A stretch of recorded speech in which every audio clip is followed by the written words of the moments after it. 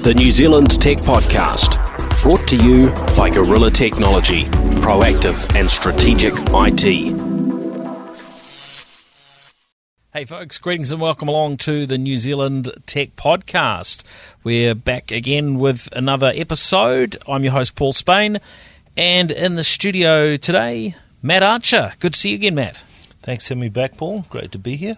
Now, good fun things happening in the tech world. I'm actually quite looking forward to talking about drones today. Yes. That seems to be one of your favourite subjects, as I discovered when we went out droning last week. Is droning a word? What would be the word for flying a drone? Yeah, well, I think the more formal language you put around it, the more our pilot friends like to keep coaching us about where we're not allowed to fly and where we are allowed to fly. So, yeah, droning, I think. Droning, that way you can just turn off the noise and enjoy the scenery. That's great. It's great. And we live in such an awesome country, surrounded by water and so many great places where you can safely go and take awesome photos and catch the kids on the beach. It's just, yeah, love it. It is good. Cool. Well, we'll get to drones shortly. A few other topics to talk about. Now, last year we talked about the Tuia 250 data breach, which was involving the Ministry of Culture and Heritage, and it's some of you will remember this website that was set up for the big event that they were running, and this Waka flotilla and other things that they were doing as part of the celebration that was all going to happen on the water, and people were able to go in and apply, and they went in through, if I recall it correctly, a reasonably basic WordPress site, and they loaded all their copies of their ID, whether it was a passport or whatever, up, and that didn't get secured very well, and then all these folks were left potentially with their identification having been compromised. Look, we're seeing a whole lot of these things recently, but this one has come back, and there's been the details of. I think when they happen, there's always that curiosity, certainly from me anyway, and I know chatting to listeners recently, there's that interest in, well, why did this come about? Can we not protect people's important data? And the reporting that I've seen on it in the last couple of days, it surprised me. So basically, what they've gone through is, I think, a request under the Official Information Act to find out a few more details, and the general indication was that the website was actually signed off at a senior level, whereas my assumption the whole time was, oh look, somebody's gone off a little bit rogue, they've had an external party build this website, and it actually hasn't gone through the organisation's processes to make sure it's secured. Yeah. It turns out that actually it was signed off. So a little disappointing, but I'm sure the lessons have been learned, and there will no doubt have been changes. But I guess for me that's just it's a learning exercise. It's a reminder that we can't be too relaxed about these things, and there needs to be that recognition that not every website is the same. So maybe there wasn't an understanding that this website was carrying that personally identifiable information, and what the consequences would be if you lose a digital copy of somebody's passport. That gets out into the wrong hands. That that's not a very nice thing. Whereas a lot of those bits of data also I don't think they should even be getting collected. Really, I mean, in the States, everyone's acutely aware that if I manage to get your social security number, that I could take your entire life over. And so there's quite a measure of awareness or paranoia about that. But I think, government organisations shouldn't be asking for pieces of information that can be used to steal someone's identity. I think some of those things should maybe just be completely off limits. We need to find other ways to validate people are who they say they are. Yeah, I agree, and it's something that I struggle, really struggle with because we have so many scenarios now where a passport or a driver's license is requested, and they want to take a copy of it, and it can be, an accommodation scenario where we need a copy of this when you're travelling. Certainly have had that in some countries. Certainly the case in in China when I was there last year. I remember buying a car and they insisted on it, and I said, "Well, you're not scanning it, taking it." I went to the bank and I said, "Look, I don't want you to, to be having. Oh no, we have to for X, Y, Z, or oh yeah, I'll just take a copy of it," because I said, "Look, if you've got it on paper and you can file it away, that's probably." In my mind, it's probably actually safer on paper than a digital copy, even though you're a bank and you should have good systems. So they copied it, and then I noticed they were scanning the copy. It's like, hello, so it's so challenging. Scary, I mean, a right? bank, and I think our banks here are they put a huge amount of effort into security data. So that's the end we can probably be most relaxed, and I'd certainly hope so. But it's disappointing that these things happen. And look, I don't want to throw anything negative at the Ministry of Culture and Heritage, because I'm sure they do a good job on lots of things. And great initiative as well. They're trying to engage. Everything's right about it. They just got let down by technology, really not being done well. But it highlights the challenge that we have across New Zealand, because we've got so many small organisations. I don't know how big the Ministry of Culture and Heritage is in terms of people and budgets and things like that. But as with everything else, things are often quite squeezed in terms of budgets, and so you end up with with these sorts of things happening where there isn't necessarily the right sort of gatekeepers, the right expertise, the right checks and balances being carried out. And I guess people don't understand what information is on a website. Maybe that's maybe what it was. Then they didn't follow through with the appropriate process. Look, it's just a very simple website. It has a little bit of information about an event. Sure, you don't need to go to the same extent, but obviously in this case it was holding some pretty important info. So some learnings, and I think certainly would be my encouragement to our listeners that we should all be continuing to step up from that cybersecurity standpoint. And there are so many aspects to it, but I'm continually coming across things every day that just surprise me in terms of the way these things happen, particularly in New Zealand, and I think that's there's a lot of good that comes from our small, innovative, agile organisations, and the amazing things that we do on a global scale, and we punch above our weight in tech things and sport and all sorts of areas. But some of these areas we drop the ball. We've got to protect each other as well, right? I think we're a small community. If someone sees, a child running out on the street, as a community, we'll run to the aid of that child and that family.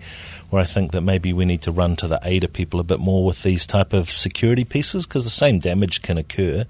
And I think maybe we all, those of us that have got a few more technology bents and understand some of these things, need to be a bit more vocal and say, well, don't put that in there. That they don't need that. You shouldn't need to do that. Keep yourself safe. And I think we're all got to learn, as you say. We've got to learn from it. Yeah. Now, sports streaming. We've talked over the years a lot about the changes in our entertainment, and streaming has been one of those big topics. Of course, we've got Spark Sport now as the reasonably new entrant into the market. Sky Sport, both of them working really hard to do great things. Ultimately, though, a really big part of it comes down to rights holders, and as more time goes on, I think the technological challenges that we've seen, and there was certainly a fair bit of criticism in the mainstream media around Spark and their streaming of the Rugby World Cup. Personally, I didn't have too much drama. No, it was good for me, and it seemed over the top to me, to be fair. But regardless, I mean, everyone's experiences were different. But I think it was a necessary step for us to really encourage people to move into the streaming world, and what they did certainly helped. I think a bunch of homes just step up a little bit in terms of utilising the technology that we have. I know not everybody agrees and thinks, well, maybe that they should have waited till the next Rugby World Cup or something. But look, I'm all for. I think generally we've got really good infrastructure, and that continues to improve. But what we've heard is there's another player coming, and not just coming to New Zealand, and it was a little bit of a dodgy press release that was passed on to me by TV3, who got me to speak about it on AM Show this morning, because PR spin, right? There's sort of publicity. What actually exists. So it said that their service, it's called DAZN, DAZN, DAZN, and I guess that's the world we're in now. DAZN spells DAZN. Anyway, it said it's coming to 200 countries and territories. So I actually have no idea how many countries. I don't think there's 200 countries in the world, is there? I think it's around 200.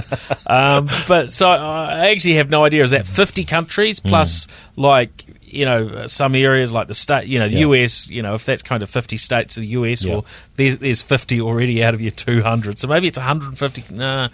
So look, I don't know. But anyway, they're going big though, right? That's the goal. They're trying to go big. They're talking about trying to be the Netflix of sports streaming. Wow. And that again sounds a bit like PR spin, but there is the potential for this thing to happen, right? And we also have Amazon, who have been making some moves in that space. Very deep pockets. When we look at DAZN, they are well funded, shall we say? So their main sort of money sitting behind them, the main owner is, I think, when I looked, he was the fourth richest person in the UK. Wow. Ukrainian, English chap. And so he's, it was like something like 20 billion US or 20 billion sort of pounds behind him. So, he owns, I think, Warner Music. So no problem being able to throw lots of money at this thing if the model works. They've been in 9 markets already, US, Canada, Austria, a bunch of others. And charging in Canada, I think charging about $20 for their service, and quite a lot of sport. With their going global, they seem to be focusing on boxing to start with, so I imagine we're talking about a lower cost service, probably sub $10 in New Zealand, but that'll get people on board. And of course, if you're able to reach, I don't know, let's say it's 100 countries, I don't know, if you're able to have that sort of broad offering, then like Netflix, your technology spend gets sort of amortized and spread out across all those locations versus especially other if they players. get into some of the pay-per-views, if they could bundle some of those and then type of flatline those out, because if for example boxing, there's probably going to be two pay-per-view fights you'll think about getting over the year, and if there was some other pay-per-view this and pay-per-view that, you could quickly make up quite a convincing offering to put your hand in yeah, your pocket for. that's actually a great point. So, yeah, there's a lot, a lot ahead, and ultimately, when it comes to sports, it's down to who owns those rights. But you imagine if you're cutting a global deal, there'll be some sports that will just say, that's rather than us negotiating with even 20 different markets, right? That's a whole lot of time and work and cost. And so if DAZN, steps up to, let's say it's the All Blacks next. Now, there's a deal between, New Zealand Rugby and Sky TV, at this stage. But none of these things last forever. They're a few years, and then things are up again. So that could come up. Certainly, if we look ahead over the next 10 years, that's one of the things that could change. Amazon could step into the market. So there's really a whole lot of unknown, but I think it's and you've got Sky TV there that bought Rugby Pass, which is a somewhat, I don't know if similar play is probably the wrong wording, because Rugby Pass is focused on a particular sport and selling that access to watch streaming rugby almost everywhere in the world. It's not. I don't think it's quite on the same scale, but lots of different markets where there isn't another option, and they're really working to own that. Which is, I think that was a smart acquisition by Sky if they can really leverage that. Although, and you could also say, well, they're a little bit hedging their bets. Are they a broadcaster of sport for Kiwis, or are they a broadcaster of rugby for the world? One of those might well end up being viable, and the other one may not. And particularly when you've got these sort of global competitors like DAZN and Amazon trying to mix it up, and when they've got very deep pockets, they can just go nuts and get the rights, and then once competitors have fallen away, then they can dabble around and change prices.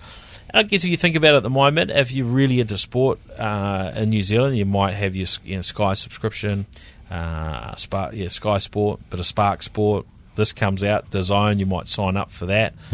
Before you know it, you might be spending twice what you were spending before.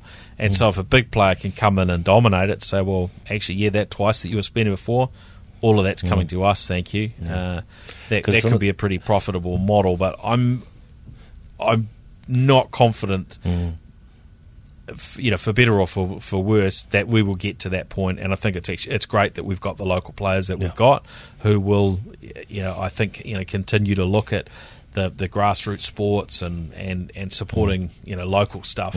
Whereas if we got to just a pure Netflix type model where it's one or two big dominant global players, I think that could be pretty disappointing for us locally. And also, you've got some of the people that own the big products like the NHL and the NFL and the NBA. A lot of those guys are charging annual streaming services, $200 to $300 a year just for that. So I think the challenge these guys are going to have is they're not coming through a set-top box, they're coming in through the internet, which is the same medium that the guys that own these brands are pitching at. So, I love my football, so I love, subscribe to the NFL pass, and then you can rewatch whenever you want. But if someone was to say, well, look, we'll give you, football and hockey and rugby and basketball, and it might cost you $50 a month, it's like, well, that might actually be quite good. So I guess it depends, as you say, the pockets, if they can negotiate the deals with the ones that people really want. Otherwise, could end up watching curling or something from the, somewhere in the Soviet state, because 20 million people a year love watching that or something. We don't want those products. Won't be of interest to New Zealanders, but may have international appeal as a brand. It's interesting. Put my futurist hat on and try and look out that 5 or 10 years and say this is how it's going to be. I'm just not sure, because as you say, the individual sports and codes and so on, they're selling direct in some cases. Then we've got the big international. Then we've got the local ones. I would like it to all melt down to what's great for the consumer, but of course, that's not usually quite how the free market always ends up. But there is competition at the moment, and I'm expecting that we will still have a level of competition, but it's probably going to be somewhat more complex. And I would imagine that with those efficiencies, that the prices would not be too crazy. That if we look 10 years out, there's going to be a level of balance, because people just won't sign up if the content's too expensive. There's of course always ways to get around things as well. So I don't think we're going to be in a bad place, but I think it's probably reasonably hard to predict. It's something you could be placing bets on in terms of exactly how that landscape's going to play out. And what do you think about the set-top boxes and the bits of hardware that are coming more and more a part of that landscape? I know when Apple TV Plus launched, it's pretty much the same as an Apple TV, but they've got all the relationships with Disney Plus and everything, so it all comes down. And I heard even on the way here, TVNZ were broadcasting an ad talking about the fact that you can watch us on your smart TV or on your box top. So I think the hardware, if these guys are going to be serious, they're going to need to get apps in on the hardware vendors as well. Yeah, I think that's pretty important. We're in this uncomfortable position. It actually reminds me of when smartphones were new, and we talked on the podcast, and I guess my pretty strong feeling at the time was that I think most people were probably better off with a piece of a piece of hardware, a set-top box or a gaming console, what have you, to consume their entertainment through, in addition to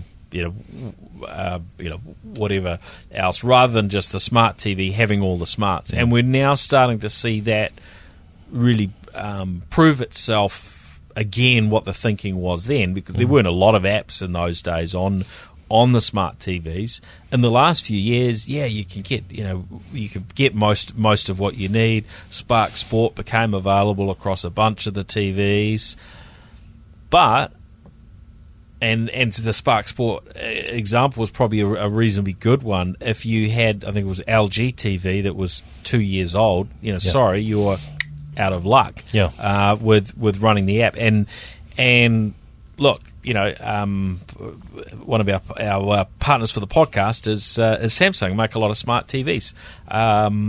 But I'm sure they've seen me interviewed at CES, where I'm not always as much of a fan of the TVs as they are now. I mean, actually, if I'm buying a TV today, do I buy a smart TV or a non-smart TV? Well, mostly if you want the features, you're buying a smart TV anyway. So the TV brands, the Samsungs and Sonys and Vions, LGs, Panasonic, etc.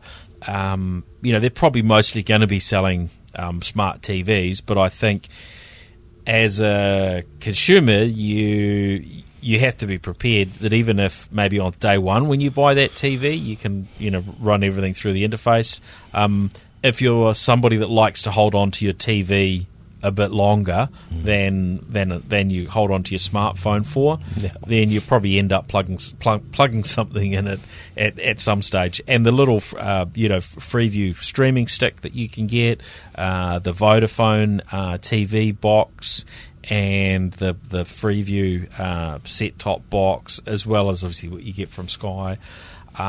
These lots devices are getting better. Well, actually, the Sky kit, I think if you want good Sky, then probably the Vodafone TV option, gives you the best result, because you've easy got use Netflix and a whole bunch of other stuff on there.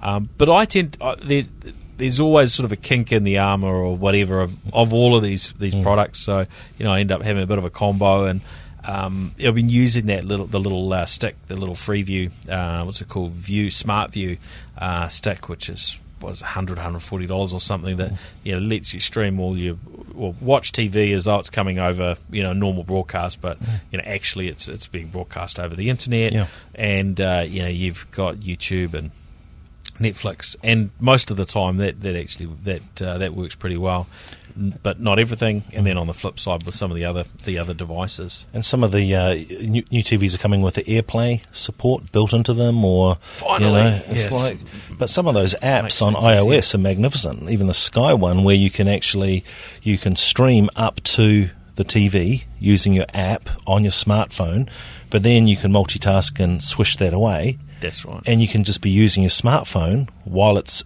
concurrently streaming up to your device. Yeah. So, once it gets to that, it might be going back to your original piece about smartphone, and a really smart TV could be all you need. Could be the option. Yep. So, fun times ahead. And look, if we're anything like what's happened in China, some of us maybe need to spend a little bit of time at home over the next little while. So now is a good time to think about what do you need to get your home comfortable if you or a family member needed to self-isolate. Now, I heard in China there was some real issues with the internet because there was so much gaming going on in people's homes during the day, and people trying to get a bit of work done and access some stuff over their work VPN or what have you, were finding things grinding to a little bit of a halt. So get your internet upgraded, get all the right gadgets, and away you go. Although I see on the flip side, there's a fair bit of caution out there, and people wanted to hold back on spending money because we don't quite know what the economy's doing. But I don't know. That's one approach. Just rampant consumerism, and let's throw lots of money at tech and gadgets. Isn't that what we're supposed to talk about on the show? That's exactly the topic. Now, what else we got? The Amazon Go stores, which it must be 2 or 3 years at least since we certainly heard them opening. I think when we first heard about them, may have been even further back than that. But they've actually opened now. Sort of semi-full-size grocery stores. So, the initial ones that they open, you go and pick up a salad and, a few little bits and pieces. Have you been to one of these stores? Because you've been in, you've spent a fair bit of time, backwards and forwards with Seattle. In that part of the world, I heard about them. I never got myself into one, though I think it's fascinating because you've got so much tech that, if a store like that could really work and could work at a price point that didn't require Mr. Bezos's wallet to fund it, the opportunities could be great for, all sorts of things, the rest of the world. But I didn't. I did, however, see... I got one of the New World card recently, and somewhere in there they were talking about some stores in New Zealand having the ability to register at the door for things, and I checked. I was in the Tesla road trip I did a few weeks ago. We stopped in, and I now remember where it was. There was Whanganui, and went to a Pack and Save store because there was a ChargeNet charger outside. So, parked the car in there and, wandered up to the store, and they had little scanners that you could take around with you and basically just, scan prices and, basically as you're putting stuff into your shopping trolley. Because they've done smart baskets as well. I know some people have done smart baskets as well that, you scan, as you shop. So there's a variety of those things going on. I can see that the type of model that Amazon are going with. You can imagine that whatever they come up with, it might be super cutting edge now for a short period of time, but you've got to think the technologies that make that up should be more than likely the sort of technology that actually any supermarket chain would be able to roll out, because the cost of these things comes down.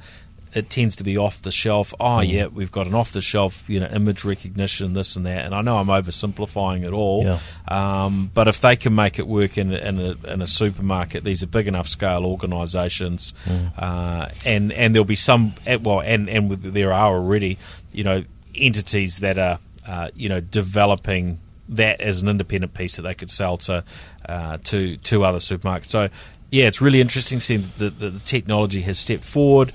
the bits and pieces I read, suggest that they've definitely been making advances along the way. They haven't been sitting still for the last 2 or 3 years, and this technology is definitely getting better. It's an interesting market, Seattle, though, because there are so many tech companies up there, and the level of gadgetry that people have up there is so high, yes, disproportionately representative of probably the rest of the world, that I think a lot of these options get taken up quite early on in the piece. I had a friend who was involved in a company that Amazon was funding, where they would do delivery to the boots of cars. Oh yes, yeah. Yep. Because so many people over there had cars that you could pop the boot with your smartphone, yep, and so you get your Amazon delivery to the boot of your car in the car park. They'd pop it, take a photo of the delivery that would go back to you and close the boot again. So it sounded fantastic, but total fantasy outside of somewhere where the majority of the commuters have cars that they can open their boot on. Yeah, you can imagine trying to do that. Parts of Wanganui, for example, I don't think they'd have the same uptake. No, it's gonna vary. But if you look at those areas like Seattle and Silicon Valley, where the property prices are through the roof, being able to employ people into those stores is expensive. So when they're trying to weigh up the numbers, you're going to have a better. The numbers are going to stack up a little bit better, especially with early technology in those locations, than they might do in a lot of other parts of US and the rest of the world. But look, I'm excited to see these things progressing. But we need to keep in balance. We've still got to make sure there's a whole lot of people that need to be employed and have interesting work to do. So I imagine as we automate some of these things, there will be other jobs that come along, and we've already seen it over the last few years of technology creating new jobs in varying forms, from Uber drivers to people to repair smartphones and drones and bits and pieces, and that's going to continue, I'm sure. I wonder what costs less for the business, the restocking of the shelves, or the computer technician to fix the sensor on the broken shelves. Yeah, there's swings and roundabouts. I think if you had that tech starting to go wrong en masse, that could get pretty. You're going to have a team of people in there for quite a chunk of a week, putting it back together. Yeah, pull it all back together. If someone's driven their vehicle, or a runaway autonomous trolley vehicle is run into the wine shelves on aisle 3 just dropped 1,000 bottles all over. Yeah, it's going to be quite a bit of work if you've got to put together or re-put together a complex store, isn't it? Yeah. So good just to see that advancing, and of course there's related types of technology that are getting developed and utilised here in New Zealand, with the likes of food stuff. So we'll keep watching that space, and we'll as things progress a little bit from our local firms like Foodstuffs, we'll try and tap back into them for an update. For those who missed it, there was an interesting chat with Chris Quinn, ex Spark, who heads up Foodstuffs here in New Zealand, which is or Foodstuffs North Island. I think maybe it's $8 or $9 billion sort of turnover as a chain, so pretty reasonable sized business, and they're pouring a huge amount into technology, as a lot of other having a massive team working away on the next, looking after their current things and what the next phase of the business looks like, and really that's what I think generally we need to be doing across the board is continuing to innovate and invest, and make sure that as the big players, the Amazons and the like, do work out how to spread themselves a little bit more broadly, but actually they don't just sort of stomp into New Zealand and find that we've been sitting on our hands, and that they can just walk in and deliver something better than what our local entities are doing. I think we want to be doing great stuff locally, and I think there is so much good stuff going on. I think that's one thing about New Zealand is that we have quite a high level. We're like a little bit of a mini Seattle. We do embrace technology as a country, and we do it at a quite a good level, not at a second generation or third iteration. We love to be first out of the blocks, and I think there's been a lot of tech companies in New Zealand that have validated a product that's worked really well in America or in Europe by proving to the New Zealand business owners that it's a good idea to have a look at, and have had great support from this part of the world, and I think that's one of the things that we should continue to support and encourage. Make it work in New Zealand, because if you can, the rest of the world could be really interested in it as well.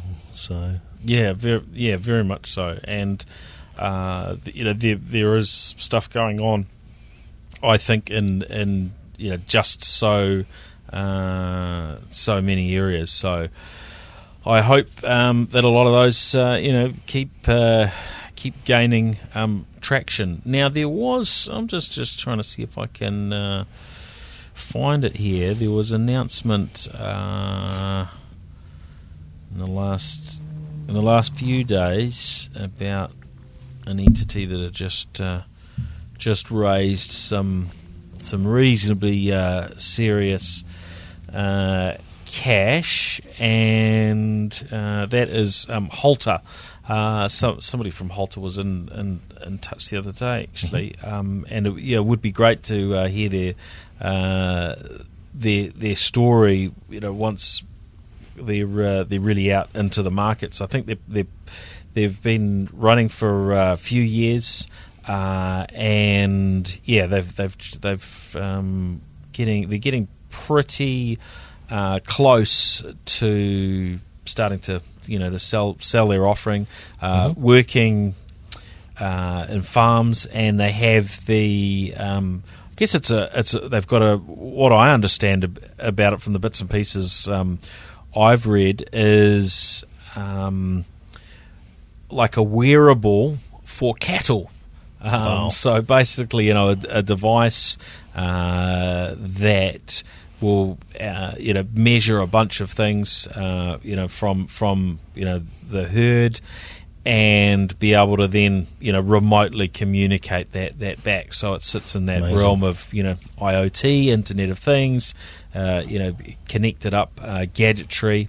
And as these things improve, I guess we end up being able to look after the animals at a better level, keep them healthier, run the farms more efficiently, and so on. So they're a huge asset, right? I mean, pleasing. these beasts, some of them are worth hundreds, if not thousands, of dollars. There's been huge investment in their growth and development. So it's you can understand the business case for wanting to keep on top of their health, and be aware as soon as you can be of anything you can do to protect your investment. Yeah, absolutely. So that's definitely one I'm keen to hear a little bit more about. Now, some will be sort of wondering. I did talk about the Samsung Galaxy S20, the 3 different handsets launching in New Zealand as a special piece on the episode going back a couple of weeks or so, but nothing more, no sort of hands-on review. And there has been a bit of a challenge around the Samsung S20 from if the media out of the US is anything to go by. Now, I'm still waiting to get further hands-on. So I had an initial look at the varying S20 handsets ahead of them being announced globally, and completely blown away by the cameras. By the way, just this 100 times zoom, which Crazy. Of course is not there's a sort of software element, and so you're not going to get an amazing photo at 100 times zoom. But having, what I'm told was a 10 times optical zoom, 108 megapixel sensor, and being able to hold 8K or something as well on the video. 8K video. I mean, overall it was just amazing. But the headlines out of the US on problems with the cameras, the likes of Engadget, who spent more time with with the devices in between, saying some issues. Certainly. On the S20 Ultra, which is the one with just the really impressive camera, basically a periscope inside of it. So it looked like maybe there's a little bit of software tweaking that needed to be done just to get those working perfectly. But what I saw was, it was off the hook. Wow.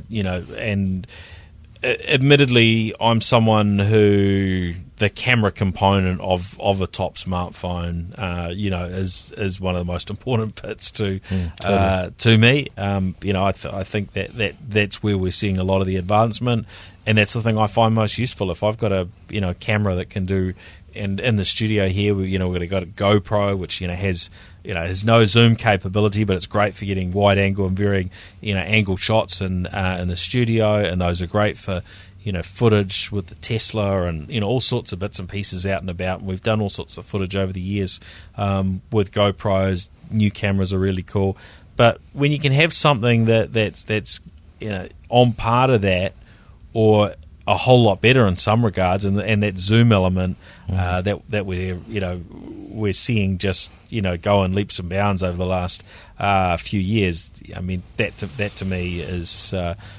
that's great, and it's very, very useful innovation. Now, I have over the last few years, I've stopped generally carrying bigger cameras. I've got a big digital SLR and all that sort of stuff. And look, they do amazing photos, but the photos that we're getting out of our top smartphones, be it from Apple and the phone I've been carrying over the last few months has been the iPhone 11 Pro, and really great on that photography front. But the Samsung, I'll put my hand up and say, Samsung, this what you've done with the cameras on this one, I would imagine that if I've only got one phone on me on a given day, I would want that to be the Samsung S20 Ultra, because it looks like it covers so many scenarios. So, but there's some software things that it sounds like they're working on, so I hope it's software and they can fix it. They seem to be a little bit delayed with getting devices out. I'm hoping that it totally lives up to to the promises and to what I've seen so far. But if you're on the fence and so on and not sure, I can't actually tell you that I'm completely blown away yet, because I've spent less than an hour with these phones so far. Then also, to be fair, so I also think I remember when the latest iPhones came out. Again, we had a 0.1 update came out almost within the day of the launch as well. So, for me, when I hear about these things, I think, oh, this is great. It's going to get the bugs worked out quicker, and it means that you're going to get something that's really quality, and they can quickly leave behind any stigma that might be attached, because these things are generally coming out hot. They've had a test group of probably a really small amount of people, and once they fix these issues, it becomes the amazing thing that everyone dreams for it to be. So well, we're certainly seeing on the Android side, and I've been noticing that. Yeah, the top phones are pretty good at getting those updates and fixes and things through. Sadly, Huawei, who were such a key player in terms of where they were at, are kind of out of the picture to a reasonably big degree now. I'm still waiting to get the hands on the Mate 30, and there's a bit of a challenge there. Miriam sort of dived in and reviewed it on the Mobile Tech podcast. But that's a great device, but you've got the software limitations because you can't run the Google Play Store. So that's for a lot of people that would just be that's going to be considered dead in the water. But we'll see. But the devices certainly that we're seeing, I would say across the board, are very good for most of the major brands. We are getting software updates, probably at a level we weren't seeing 2 or 3 years ago. I've a bunch of devices from Samsung, Nokia. What else have I got? There's a few other ones that I've gone through recently. Just had a look at the software updates, and we're starting to see those Android 10, updates, hitting more and more devices. It's not perfect. iPhone. Of course, it's just so consistent that the operating system updates just go through every week or something. It seems like another one, which is great. But I'm finding app crashes on iOS, quite a bit. So I know that it seems to vary for people, and it's always hard to know: is this the fault of the application developer, or is it something to do with the operating system? This last week, I was trying to post something with LinkedIn and for the podcast, and every time I go in and try and be part way through this sort of draft post and tag somebody and then just crash and drop out. It's just, that stuff seems like that was maybe the norm sort of 20 years ago, but I don't know. It's sort of expect a phone and a major app like that to be able to work together without falling over. But I guess these things are changing all the time, and we're just not quite there, perfection wise. And I'm not saying that's an exclusive thing to iOS, but I don't know. It feels to me a little bit like iOS is dragging the chain a little. Not quite as smooth. As it should be. What are you running at the moment? I'm running a XR iPhone and a Note 10 Plus. Samsung. That's a pretty good combo of phones. I'm still lashed to the Apple world on a number of fronts. I just can't quite get away from it. But something I saw this summer that I hadn't seen before, because now all these things are wireless charging, and you got the high power fast charge cigarette lighter, and the thing is I had both of those phones both get too hot in the middle of summer sitting on the dash. Now because it's hot and it's been a crazy summer, and then these fast chargers run hot anyway, and everything just seems to run hot. And I had both of those phones at some stage between now and December just give up the ghost because they were too hot, just refused to play the game. We're getting our devices to do so much now. That's not something that gets talked about a lot, but and we're going to talk about drones soon, but I found the drone, the Mavic Mini over the weekend, something that heated up to the point where maybe the sensor or the gimbal or something around the camera was too hot, so I got an alert about that. I had GoPro in the Tesla while we were on the road trip, and of course you've got a glass roof in that, so the sun's sort of beating down, it can get quite hot, and running a camera certainly at 4K that makes things hot as well. And then I've had similar challenges with iPhone, carking it, and I've wondered what's happened, and it's not necessarily telling me, but I've then recognized, I think this on probably Samsung and iPhone, if I remember correctly, where I've had issues with a phone shooting 4K video in the summer.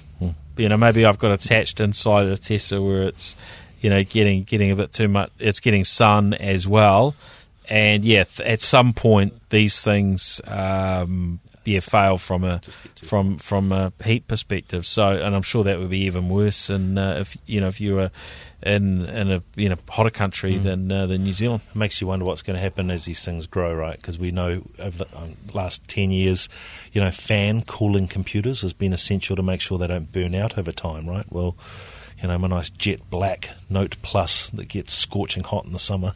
Yep. Would it be better to put it in a nice little ice bag or something, considering it's waterproof? Go back to water cooling these IP type of whatever 68 devices in water again, and try and extend their life a little. Who knows? Yeah, it's ongoing challenges. Things shrink and they get more powerful. Yeah. I guess there's some actually some scientific challenges there in terms of the physical challenges. Now, what else did we have? I definitely want to talk about drones before we duck into that. There were a couple of other things caught my attention. Apple got hit with they've basically been told to pay out, I think it's $500 million US dollars over slowing down older iPhones. So that was something that was to do with balancing the battery. Yep. And it seems like a fair enough thing for a company to do. Is like, well, yeah, the battery's not going to last very long if and I guess they just got it. They were off to a big enough degree that people sort of noticed that their old phones were slowing down, and then those people were going out and buying new phones when maybe their old phone was okay, but just the battery needed to be replaced. Yeah. And they slowed it down. I mean, the fact that they've been forced to pay that much money, clearly that didn't stack up very well. I wasn't somebody impacted by it, so I might be minimising how it looks, and I guess if you were in that position where you're like, oh, my phone has slowed down so much with this, with the latest iOS, and I can't, really easily roll it back or what have you. What do you do? That's You right. go and buy another phone because you need your phone needs to work well, right? That's out of the devices that you use, your phone just needs to be able to operate and be snappy. And the opt-out isn't there. I think that's probably why I think it's a fair enough penalty. If you could say, you know what, I'm happy with iOS 9, I'm just going to lock and load that, because if I go up, it's going to go slower and the battery's going to drop out.